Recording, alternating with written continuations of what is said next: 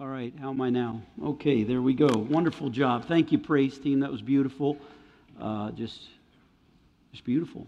Just beautiful. I like to see the ensemble up there too. That was nice to see that little extra choir singing up there as well. All right, I hope you're having a good day. I hope you're glad to be here at Tribe Baptist Church, and we're glad to be with you today as we come to God's Word. Today is what we consider Palm Sunday in our history. It's really the beginning of Passover week. It was actually Lamb Selection Day, and it was the day that the lamb was selected, that there would be 6,000 lambs or so that would be slaughtered in Jerusalem that week on Friday. And during that slaughter, that would represent 2 million people that had gathered for the holiday or the festival of Passover week. So this begins the first day of Passover week to a Jewish person, but it's also very significant because it leads up to, for us, the crucifixion of our Lord Jesus Christ and ultimately His resurrection. Take your Bibles this morning to Mark chapter 11. Mark chapter 11. I'm going to be preaching a message today entitled, All Tied Up. All Tied Up. I was going to go in a different direction this morning, but as I read this passage, I kind of got stuck in the first few verses, and I realized I'm just going to create a message out of this. So it's a message that I'm excited about, and a message that I believe will speak to your heart as it's spoken to mine. Remember to invite someone out for Easter next Sunday. That's a special day, and a lot of people are very sensitive to the Lord or to His leading or His Spirit moving in their life, and so make an effort to do that, and I believe God would be honored by that and reward your life accordingly for that as well. So today, all tied up, Mark 11. Before I begin, let me mention too, we've got a couple of tables reserved with the Winston-Salem Rescue Mission banquet. It's going to be, the title of the banquet is Vessels of Honor. And it's an incredible banquet. It'll be over the Benton Convention Center. If you'd like to go, you can just let us know. It's free for you. We've already sponsored the tables. It's going to be a special evening. A man named Ryan Dirk is going to be there from Greenville, South Carolina. And Ryan was homeless, and he's going to be telling his story. Was addicted to drugs, and he went to the rescue mission in Greenville, South Carolina. God saved him and then began to grow him. And as he began to grow in his faith, he ended up opening his own rescue mission in Greenville, South Carolina. So he's going to be telling his story that evening. It's really powerful. And so if you'd like to go with us, there's about 12 to 16 seats that are available. So just let us know here at the office and we'll reserve a place for you. All right, let's stand now together for God's Word. Mark chapter 11. That's April 28th, by the way, if I didn't say. April 28th. That is at 6:30 in the evening at the Benton Convention Center. Mark 11, I'm going to read verses 1 to 10. Follow along now as I read. As they approached Jerusalem at Bethphage and Bethany near the Mount of Olives, he sent 2 of his disciples and said to them, "Go into the village opposite you, and immediately as you enter it, you will find a colt tied there on which no one has ever sat. Untie it and bring it here. If anyone says to you, 'Why are you doing this?' you say, 'The Lord has need of it,' and immediately He will send it back here." They went and found a colt tied at the door outside in the street, and they untied it. Some of the bystanders were saying to them, "Hey, what are you doing untying that colt?" They spoke to them just as Jesus had told them, and they gave them permission. They brought the colt to Jesus and put their coats on it, and He sat on it. And many spread their coats in the road, and others spread leafy branches which they had cut from the fields. Those who went in front and those who followed were shouting, "Hosanna! Blessed is He who comes in the name of the Lord. Blessed is the coming kingdom of our father David. Hosanna in the highest." You may be seated.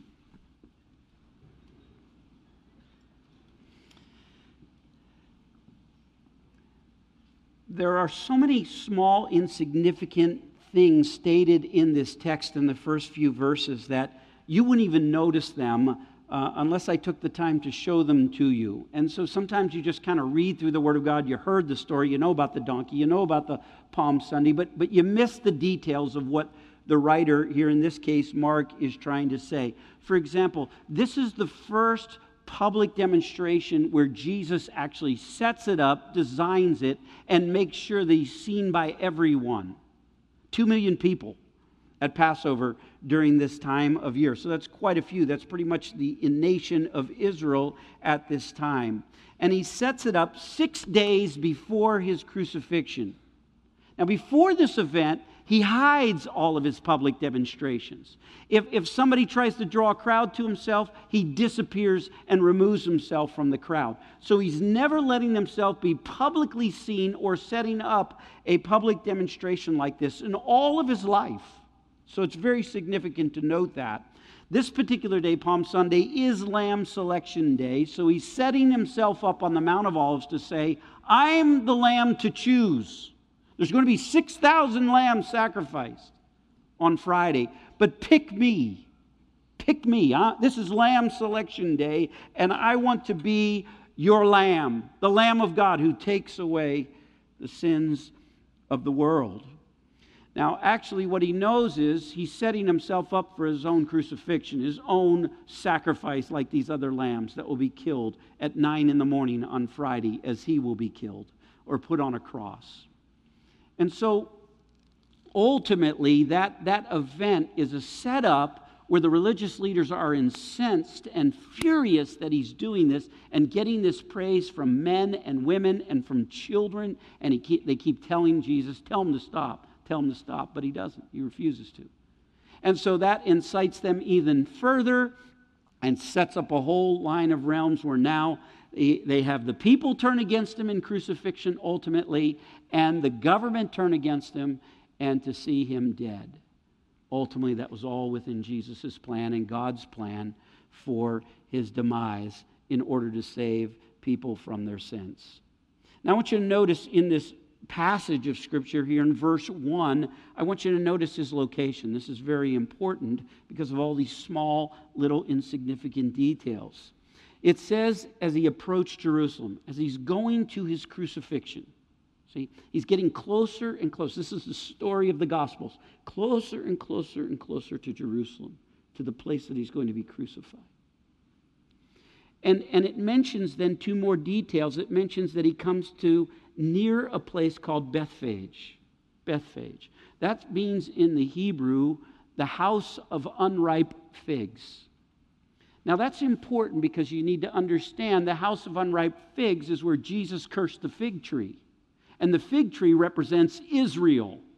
And so what he's doing is when he comes to look for those figs and there's none underneath the leaves, Jesus curses the fig tree because what he's saying is the house of Israel no longer can help people. It looks like they got a lot in the showroom because the leaves are blowing and it's beautiful. But when you go to look for substance and sustenance, there's nothing there. And so Jesus is ultimately saying, I reject the nation Israel and have turned against them, and now I'm going to set up a new plan as I go to the cross. So what he's saying about the nation of Israel is, you look good in the showroom, you got these beautiful leaves on your tree, your nation, but when I go to look for the fruit, there's nothing there. So I'm done with your rules and regulations. I'm done with that covenant. And I'm going to move on to a new covenant where I'm going to give my life. And so that's the idea of Bethphage there, why he's near that, because he's going to the cross. All right? And then you've got him near Bethany as well. The Bible mentions that, near the Mount of Olives. Bethany means the house of affliction. So he is going to a rejection with Israel, but he's going to a house of affliction, the Mount of Olives specifically, or the Garden of Gethsemane is where he's going to spend that evening. But as he goes to that Garden of Gethsemane, that literally means in the Hebrew, the place of the press. The place of the press, the wine press. It's the place where the olives get crushed. They grow in the garden and then they're crushed because there's no way to bring their beauty out, their oil out, the oil of healing. There's no way to bring the oil of healing out of an olive unless you crush it. So what Jesus is saying is, that's what's going to happen to me. I'm going to a place where I'm going to be under tremendous pressure and affliction, and I'm going to be crushed, and my body is going to be crushed, and out of me is going to flow the life-giving blood to provide for everyone eternal life that will come and place their trust in me. It's just beautiful to think about that background to this story here. And so there's no other way to see his absolute beauty than to have him crushed.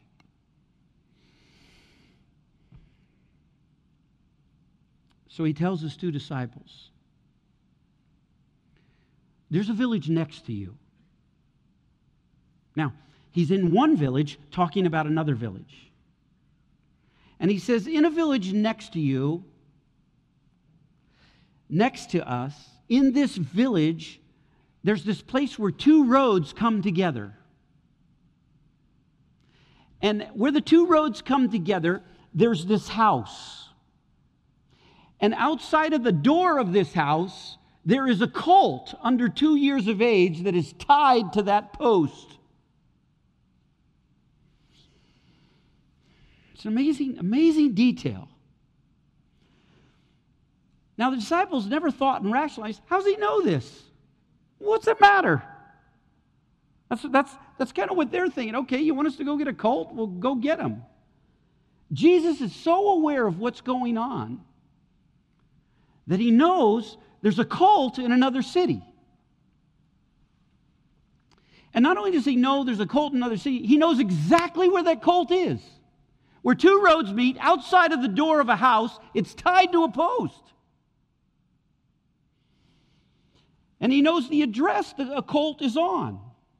He knows the history of the colt. Never has a man sat on this colt before. It's incredible the things he knows about this little colt. And he's tied up outside by the door of the house where these 2 roads meet. And Matthew 21 is even more specific, that there's a mother donkey next to him tied to the same post. So you got him in another city that he's not even in, and he's talking about this other city where a colt's tied outside of a door where 2 roads meet, and his mother's next to him. And I want you to go get the mother and that little colt, and I want you to bring them to me. Loose them, untie them, and bring them to me. And I thought, what in the world would you tell us all that detail for? That's how you have to read the Bible. You have to say, that's really strange, all these specific details about a colt.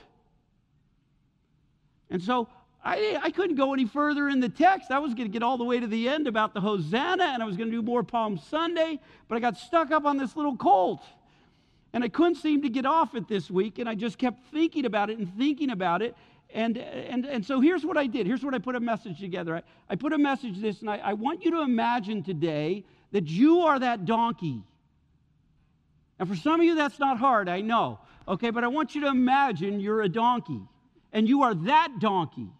You're sitting there tied to a post outside of a certain house, right outside the door. Your mother's right next to you. So you probably feel a little safe in your life. You don't got your mind on much. You're a donkey.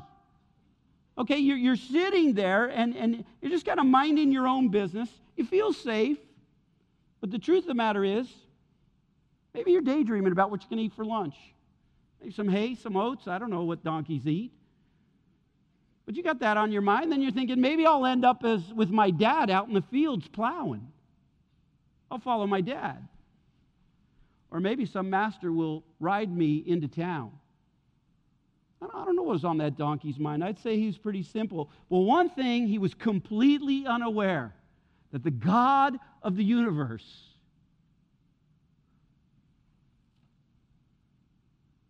had a plan for him. And he had no idea. So that's where I got my idea from, okay? I'm thinking, that's got to be really similar to us. So I kind of outlined a message around this. What can you learn about God's plan for your life from a donkey? Okay, what can you learn about God's plan for your life from a donkey? Now, for some of you who are a little more stubborn than the rest of us, I've outlined the message a little different from you, okay? This is your outline. What can a donkey learn from a donkey? All right, that's for some of you. I don't know who that fits for, but that's going to be my outline for you. What can a donkey learn from a donkey? All right, number one. Verse 2 says, "And he said to them, go into a village opposite you, and immediately as you enter it, you'll find a colt tied there." Number one, God has me tied up. God has me tied up.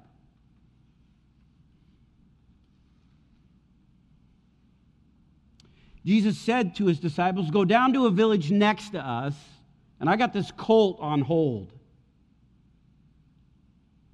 He can't go backward and he can't go forward. He can move a little, but he's got a rope around his neck and he can't go far. I got him tied up. I'm just going to kind of jump right into your life. When God has a plan for your life, I don't care how much you murmur, you complain, you kick, and you scream like a donkey. It doesn't matter. When God has a plan for your life, the first thing he'll do with you is he will tie you all up. He'll tie you up. That's the first thing he'll do with you.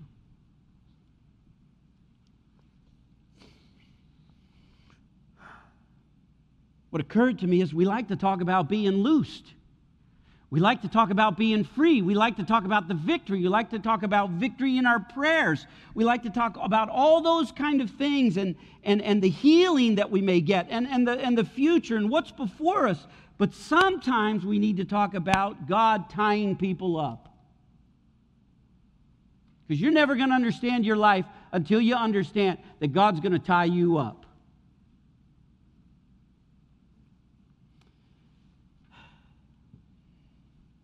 We serve a God that will tie people up. Now, I know the Spirit of God's going to speak to some of you on this because you feel tied up. While you're acting crazy or trying to do your own thing, or your temper rages, or your ambition is out of control, sometimes God will tie you up until the time is right. He'll tie you up. Until then, nothing's going to work in your life. Your money can't help you. Truth of the matter is, your career won't work. Your boyfriend leaves you. The house won't sell when everybody else's house is selling. You got that mountain standing before you and you say, "Be thou removed," and it just sits there. It doesn't move. You're all tied up. And you can't quite figure that out in your life. Like, what is going on? Because when God has you tied up, He won't let you get away. He won't let you get away. Now, I'm just asking you this morning, have you ever been tied up? Have you ever been tied up where things were not going the way you wanted them to? You gotta step back sometimes and admit that. You got to humble yourself like a donkey. And you got to say, "I'm all tied up. I'm all tied up. I can't quite get the favor of God that I usually get, but I'm tied up." You just got to admit it. You just got to admit it in your life. I've got a situation where I'm completely tied up. Now here's what I want to tell you this morning. If you got a situation in your life where you're completely tied up, here's what I want you to do. First thing I want you to do is I want you to have enough faith to praise God on credit. I want you to just praise God on credit because right now He's got you tied up. Just praise Him for being tied up. As hard as that is in your life, I know it's hard. It's hard in me when I get tied up. Now, here's the first thing I want you to say when that happens. When you get tied up by God, here's the first thing I want you to consider, okay? Say this: I may be tied up, but at least I'm His. At least I'm His. I may be broke, but at least I'm His. I may be lonely, but at least I'm His. I may be frustrated, but at least I'm His. That's why you want to praise Him. That's why I praise Him. I can't figure all this out, but but I'm glad he tied me up. There are things that he stopped me from doing that I know I would have done because I know me. Do you know you? Do you know you? That sometimes you need to be tied up? I know myself. I know I would have messed up. When I look at how my friends got loose, I thank him for tying me up. Within 1 year of graduating high school, 4 of my good friends died. I marvel, I puzzle over that. Even to this day, I puzzle over it. My mom would send me clippings to college, and she would send me clippings of an obituary of my 4 friends. Over the first year of my year in college, 4 of my good friends had died. I've thought about that. I still think about that to this day. I could tell you all their names. I could tell you what they did. I could remember what we did in high school together. They're gone. They're gone. They lived loose. Nobody's going to tie them up. And that's how they lived. Nobody's going to tie them up. And they're gone.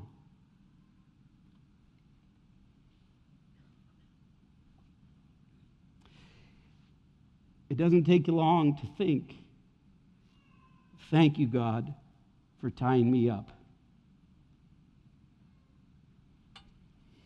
I wasn't happy about it then, but I'm telling you, I stand here today and I'm happy about it now. I am happy about it now. I thank God for tying me up.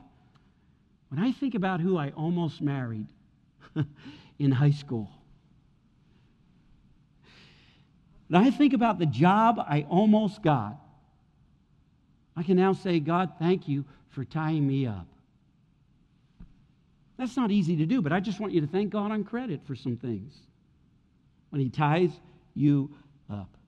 All right, that's number one. That's number one. Let's go to number two. Number two, let me read the verse first. Verse 2 says, go into a village opposite you, and immediately as you enter it, you will find a colt tied there on which no one has ever sat. Untie it and bring it here. Verse 4, they went away and they found a colt tied at the door outside in the street, and they untied it. Okay? Let's just make a point of that. The unbelievable detail of Jesus' story about a colt. God knows where I am. God knows where I am. I can't find many people that know where I am. They say they know me, but the truth is they don't really know me. They don't really know me. But when you don't know where I'm at, God knows where I'm at. God knows exactly where I'm at. It's beautiful to think about. There's a donkey in the next town. There's 2 roads. There's a crossroad, and there's a house by that crossroad. He's tied to the post outside of the crossroad. His mom's right next to him. Go get him and bring him here. He knows where I am. I cannot make a decision that God doesn't know where I'm at. I can't move this way. I can't move that way. But the thing I'm thankful for is when the timing's right, he's going to loose me. He's going to loose me. He's going to let me go. I may be stuck right now, but it's only a matter of time. I may be weeping right now, but it's only a matter of time. I may be catching a ride on a bus, but it's only a matter of time. I may need a job right now, but it's just a matter of time. I may be working double shift, but it's just a matter of time. Time's going to fix it. Time's going to settle it. Time's going to work it out. Time will turn it around in God's time, and it will move me where I need to move. God knows where I am. All right, let's go on. Number 3. Number 3. Verse 2. Again, the detail. Go into the village opposite you, and immediately as you enter it, you will find a colt tied there on which no one has yet ever sat. Untie it and bring it here.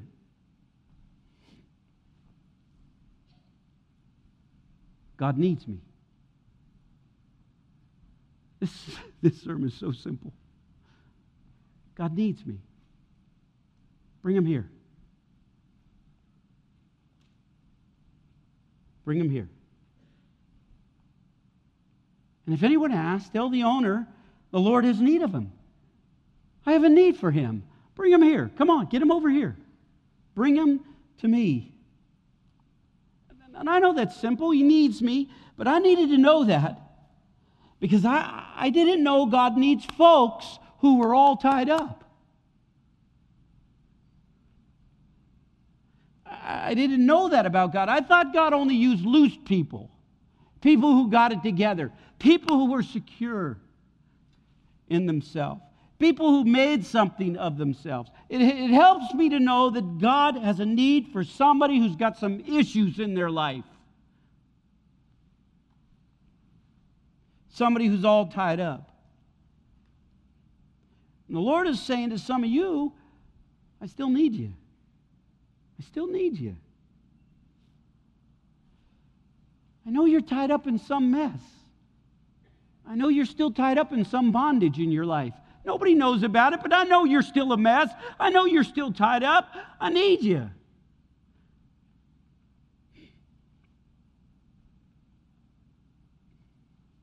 I know you got a yoke on your life. I want to untie you. I need you. I need you. It's beautiful to think about that. I still need you. Bring him here. Bring him here. I need him. Now, if you're here right now in this message, okay, and you're not saved, I want to tell you something. If I ever saw something that was true for a person, this is it on the donkey, okay? The truth of the matter is if you're here and you're not saved, I promise you, the first thing I know about you is you're all tied up. You're all tied up in your sin, in your selfishness, in your lust, in your gossip,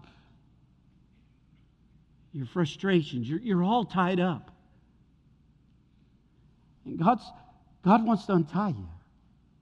But He's only going to do it in His time, and you got to recognize that you're all tied up. You got to really be a donkey. You got to really humble yourself to the point where you say, I'm all tied up.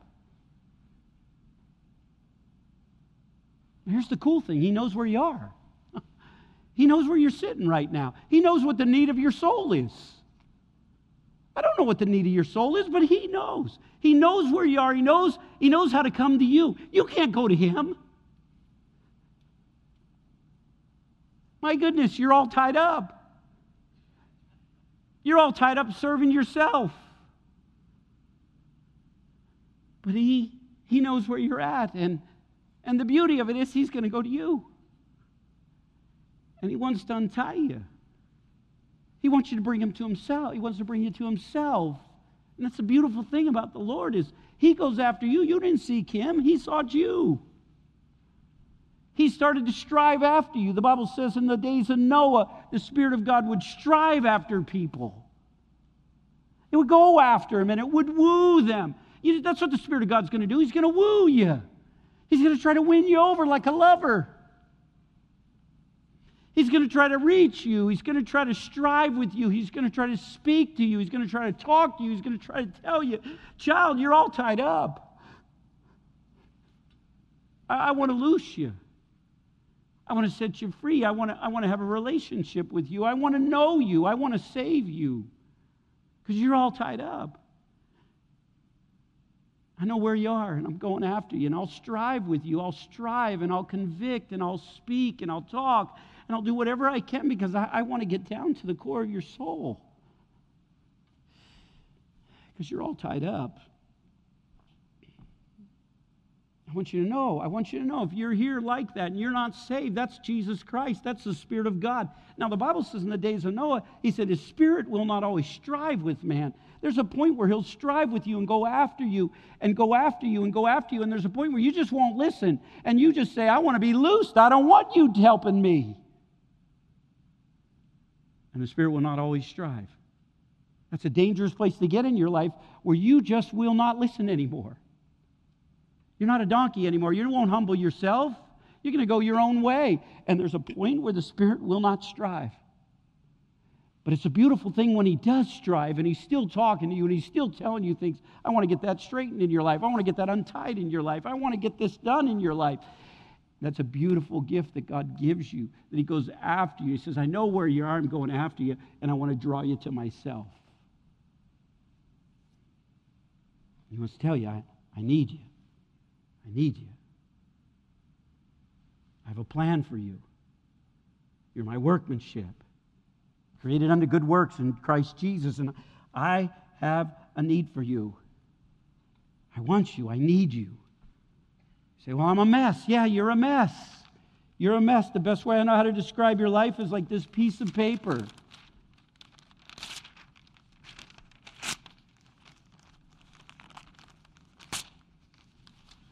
That's you. That's you. I can't fix that. How am I going to fix you? Jesus says, I know where you are. And I'm going to pick up the pieces of your life.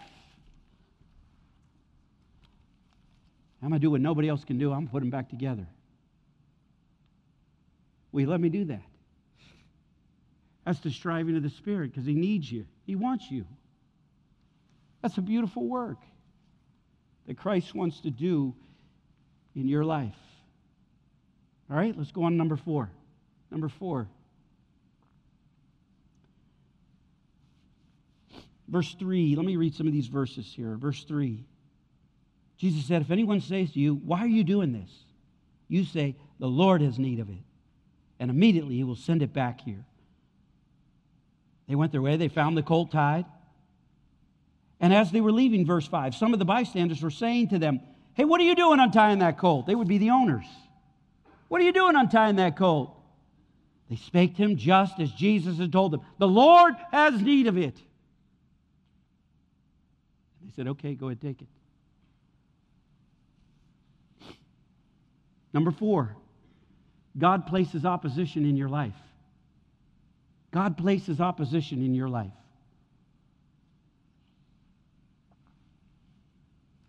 God creates and plans opposition to come into your life, and he expects you to face opposition. He expects people to do that to you. Hey, what are you doing? Hey, why are you telling me that? He expects that. That's what God does. He sets that up. He says to him, if anybody stops you, he says, I know somebody's going to try to stop you. See? I know that's going to happen. So if anybody is, tell him the Lord has need of him. The Lord has need of you. So what do we tell him, Lord? Tell him you're not coming in your name. You're coming in my name. You're not coming in your name. You're coming in my name. If they try to stop you, tell them the Lord hath need of him. What's the point? The point is this. You don't fight battles in your name.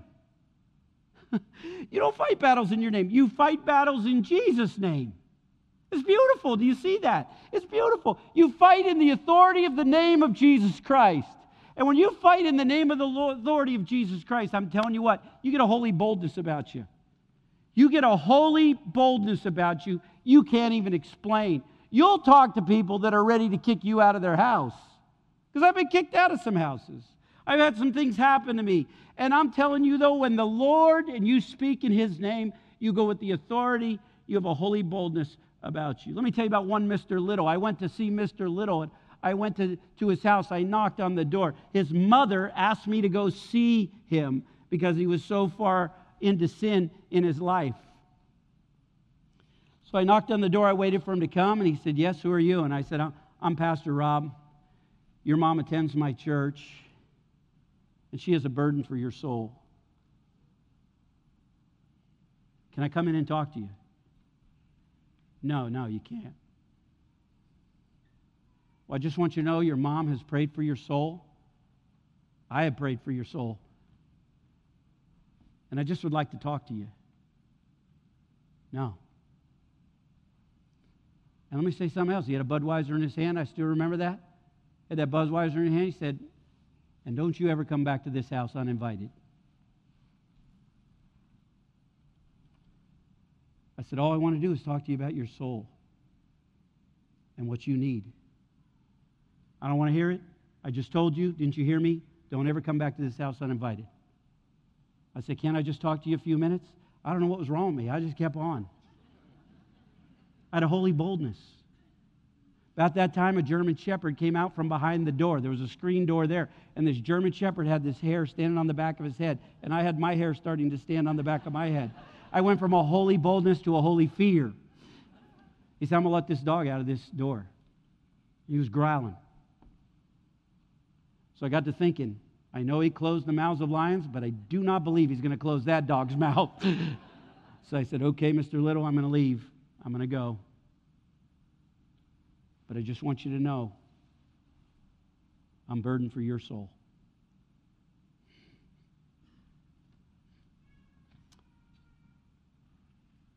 I left his house, and Ezekiel 3 ran into my mind. Son of man,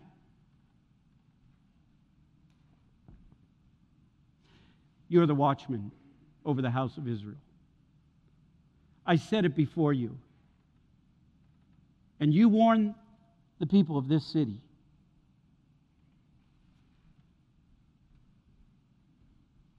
The wicked will die in his wickedness. But if you refuse to warn them, they will die in their wickedness, but the blood will be required of you.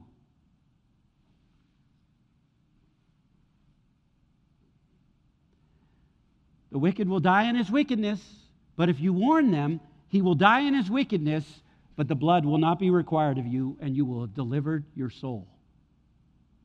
Man, that verse just ran through my mind, Ezekiel 3, verse 17 and 19. And I looked through my car window, and I saw his house. He was already in the house. And I said, I can tell you one thing about this house. The blood is not on my head. And I can tell you hundreds of people that the blood is not on my head because I warned them about their soul. Now, some of you struggle with a holy boldness. You struggle with a holy boldness. Now, I'm not telling you have to be in people's face and all that. I'm just telling you there is something inside of you, it's in there, that says, I've got to speak to that person's soul. God will lead you on that. God will give you a holy boldness over that. And I'm telling you, there are people. I walked out of this guy's house. I drove 2 miles up the road, and I went to one Mr. Gones, and I shared the gospel with him, and he accepted Christ, and I baptized him 3 weeks later. So you don't know, but the wicked will die in its wickedness, and I want the blood on me. I know I feel such a release in me when I have shared the gospel, when I have told someone about Jesus, when I've had a holy boldness to say, I don't want the blood on me. I don't want you to walk out of here and feel this heavy guilt. I just want you to feel what's already in you. What you already feel in you is, I do have a responsibility to share. And I want a holy boldness about that. I want a holy boldness. And that's all I really want to say to you, because it's such a beautiful thing. There's just something about that name. There's just something about Jesus' name. Jesus over your house. Jesus over your finances. Jesus over your body, over your children, over your situation, over your circumstances. It's just beautiful to think about. He will place opposition in your path. I promise you that. And Jesus will always make a way. I love it. I have it in my office. It's on a verse. It's a picture of a mountain, and it says, the name of the Lord is a strong tower. He is my living God. He is my fortress, my refuge, my strength. And the righteous will run to it.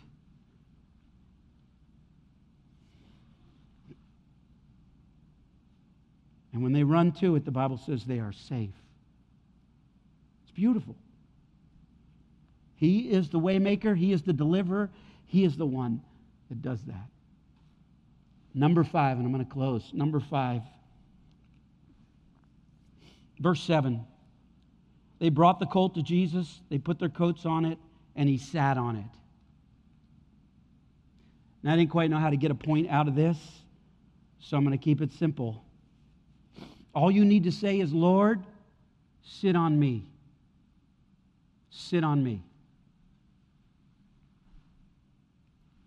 The word sat is such a misunderstood word in the Scriptures that I want to take a moment just to explain to you. It's used 179 times in the Bible. 19 times it's in the book of Mark. Here it's twice.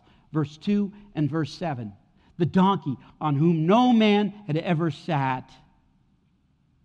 Now what that means is when a colt is under 2 years of age, before it's sold, an owner will not let anyone sit on it. And the reason he won't let anyone sit on it is because whoever sits on it first becomes the owner of the donkey. And once that owner sits on that donkey, he becomes incredibly loyal to who sits on him first. And so in those days, a man could ride his donkey to the tavern, get something to drink in the tavern. He'd come back out, and nobody can steal the donkey. Nobody can drag it away. He doesn't even have to tie the donkey up. The donkey sits there and waits for his owner. And he will not walk, he will not budge, he will not move until the owner gets on him. So what this verse is telling you, when he sat on him, he's taking ownership of the donkey. He's saying, I own you for the purpose I have set for you. You're mine. You're mine. I own you. It's beautiful. The second concept that's in this word sat is used of judges and kings. When a judge walks into the courtroom, they announce, all rise for the honorable, and then they name the judge. So everybody stands in the courtroom. I don't know if you ever had this happen, but I've had this happen several times, where you have to stand in the courtroom as he walks into the courtroom. Now, when the judge sits down, the judge says, this court is now in session. By sitting down, what he's doing is he's not only owning the courtroom, but he's taking all authority over the courtroom. That now all authority rests with that judge. And that judge is now the authority of the courtroom. And so the Lord just kind of sat down on the donkey. He's taking ownership, but he's taking authority over the donkey. He has all authority in the courtroom.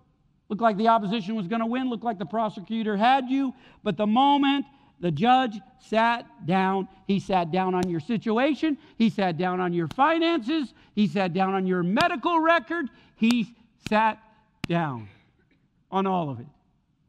Because he took full authority and ownership of your life.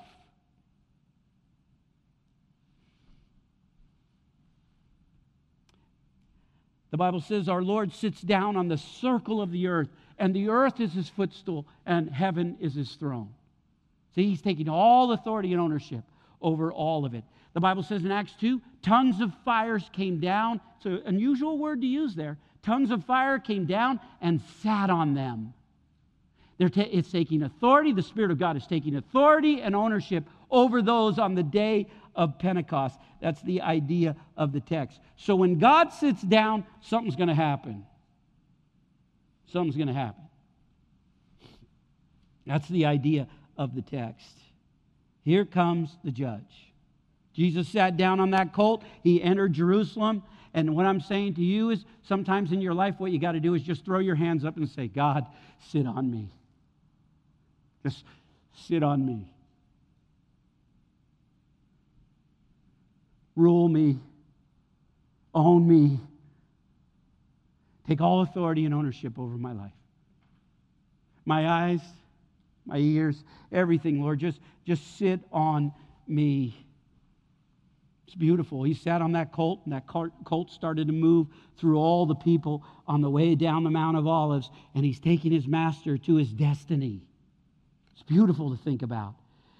Beautiful. Saddle up and hold on, because you're in for the ride of a lifetime. Because he that began a good work in you will perform it until the day of Jesus Christ. He's going to sit on you. He's going to sit on you. And this is what you got to know. When he's riding on you, for you to take him into his purpose, the cross and the resurrection, at the same time he's riding on you, he will ride you into your purpose. He will ride you into your purpose. If you let him sit on you. And what strikes me about this text is nobody gets this but the donkey. Everybody else missed the reason of Palm Sunday, that he was offering himself as the Lamb of God, and they didn't want that. They wanted a rebellious king that would take them against Rome. And Jesus Christ weeps because they missed him. But the donkey got it. Are you a donkey? Are you going to get this? That's what he's asking you in Mark chapter 11. Let's pray.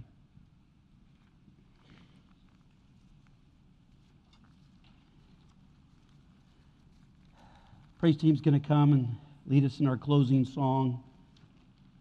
With the heads bowed, eyes closed, I just want you a moment for the Spirit of God to speak. The Bible says that the wicked shall die in their iniquity.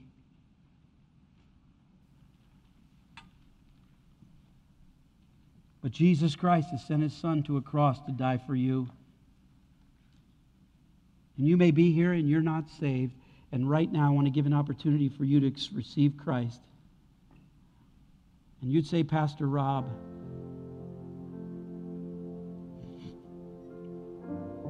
I admit it, I'm all tied up.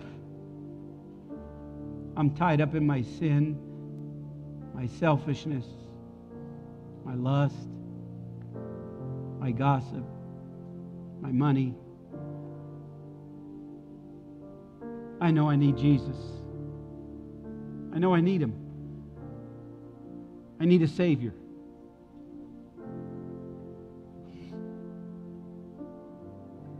And you know right now he's the only one that could loose you.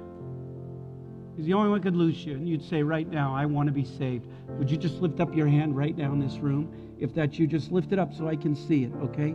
Lift it up high. Okay, there's one. Is there another? Lift it up so I can see it. Say, that's me. That's me. Yes. Is there another? Just going to take a moment. Spirit of God's speaking.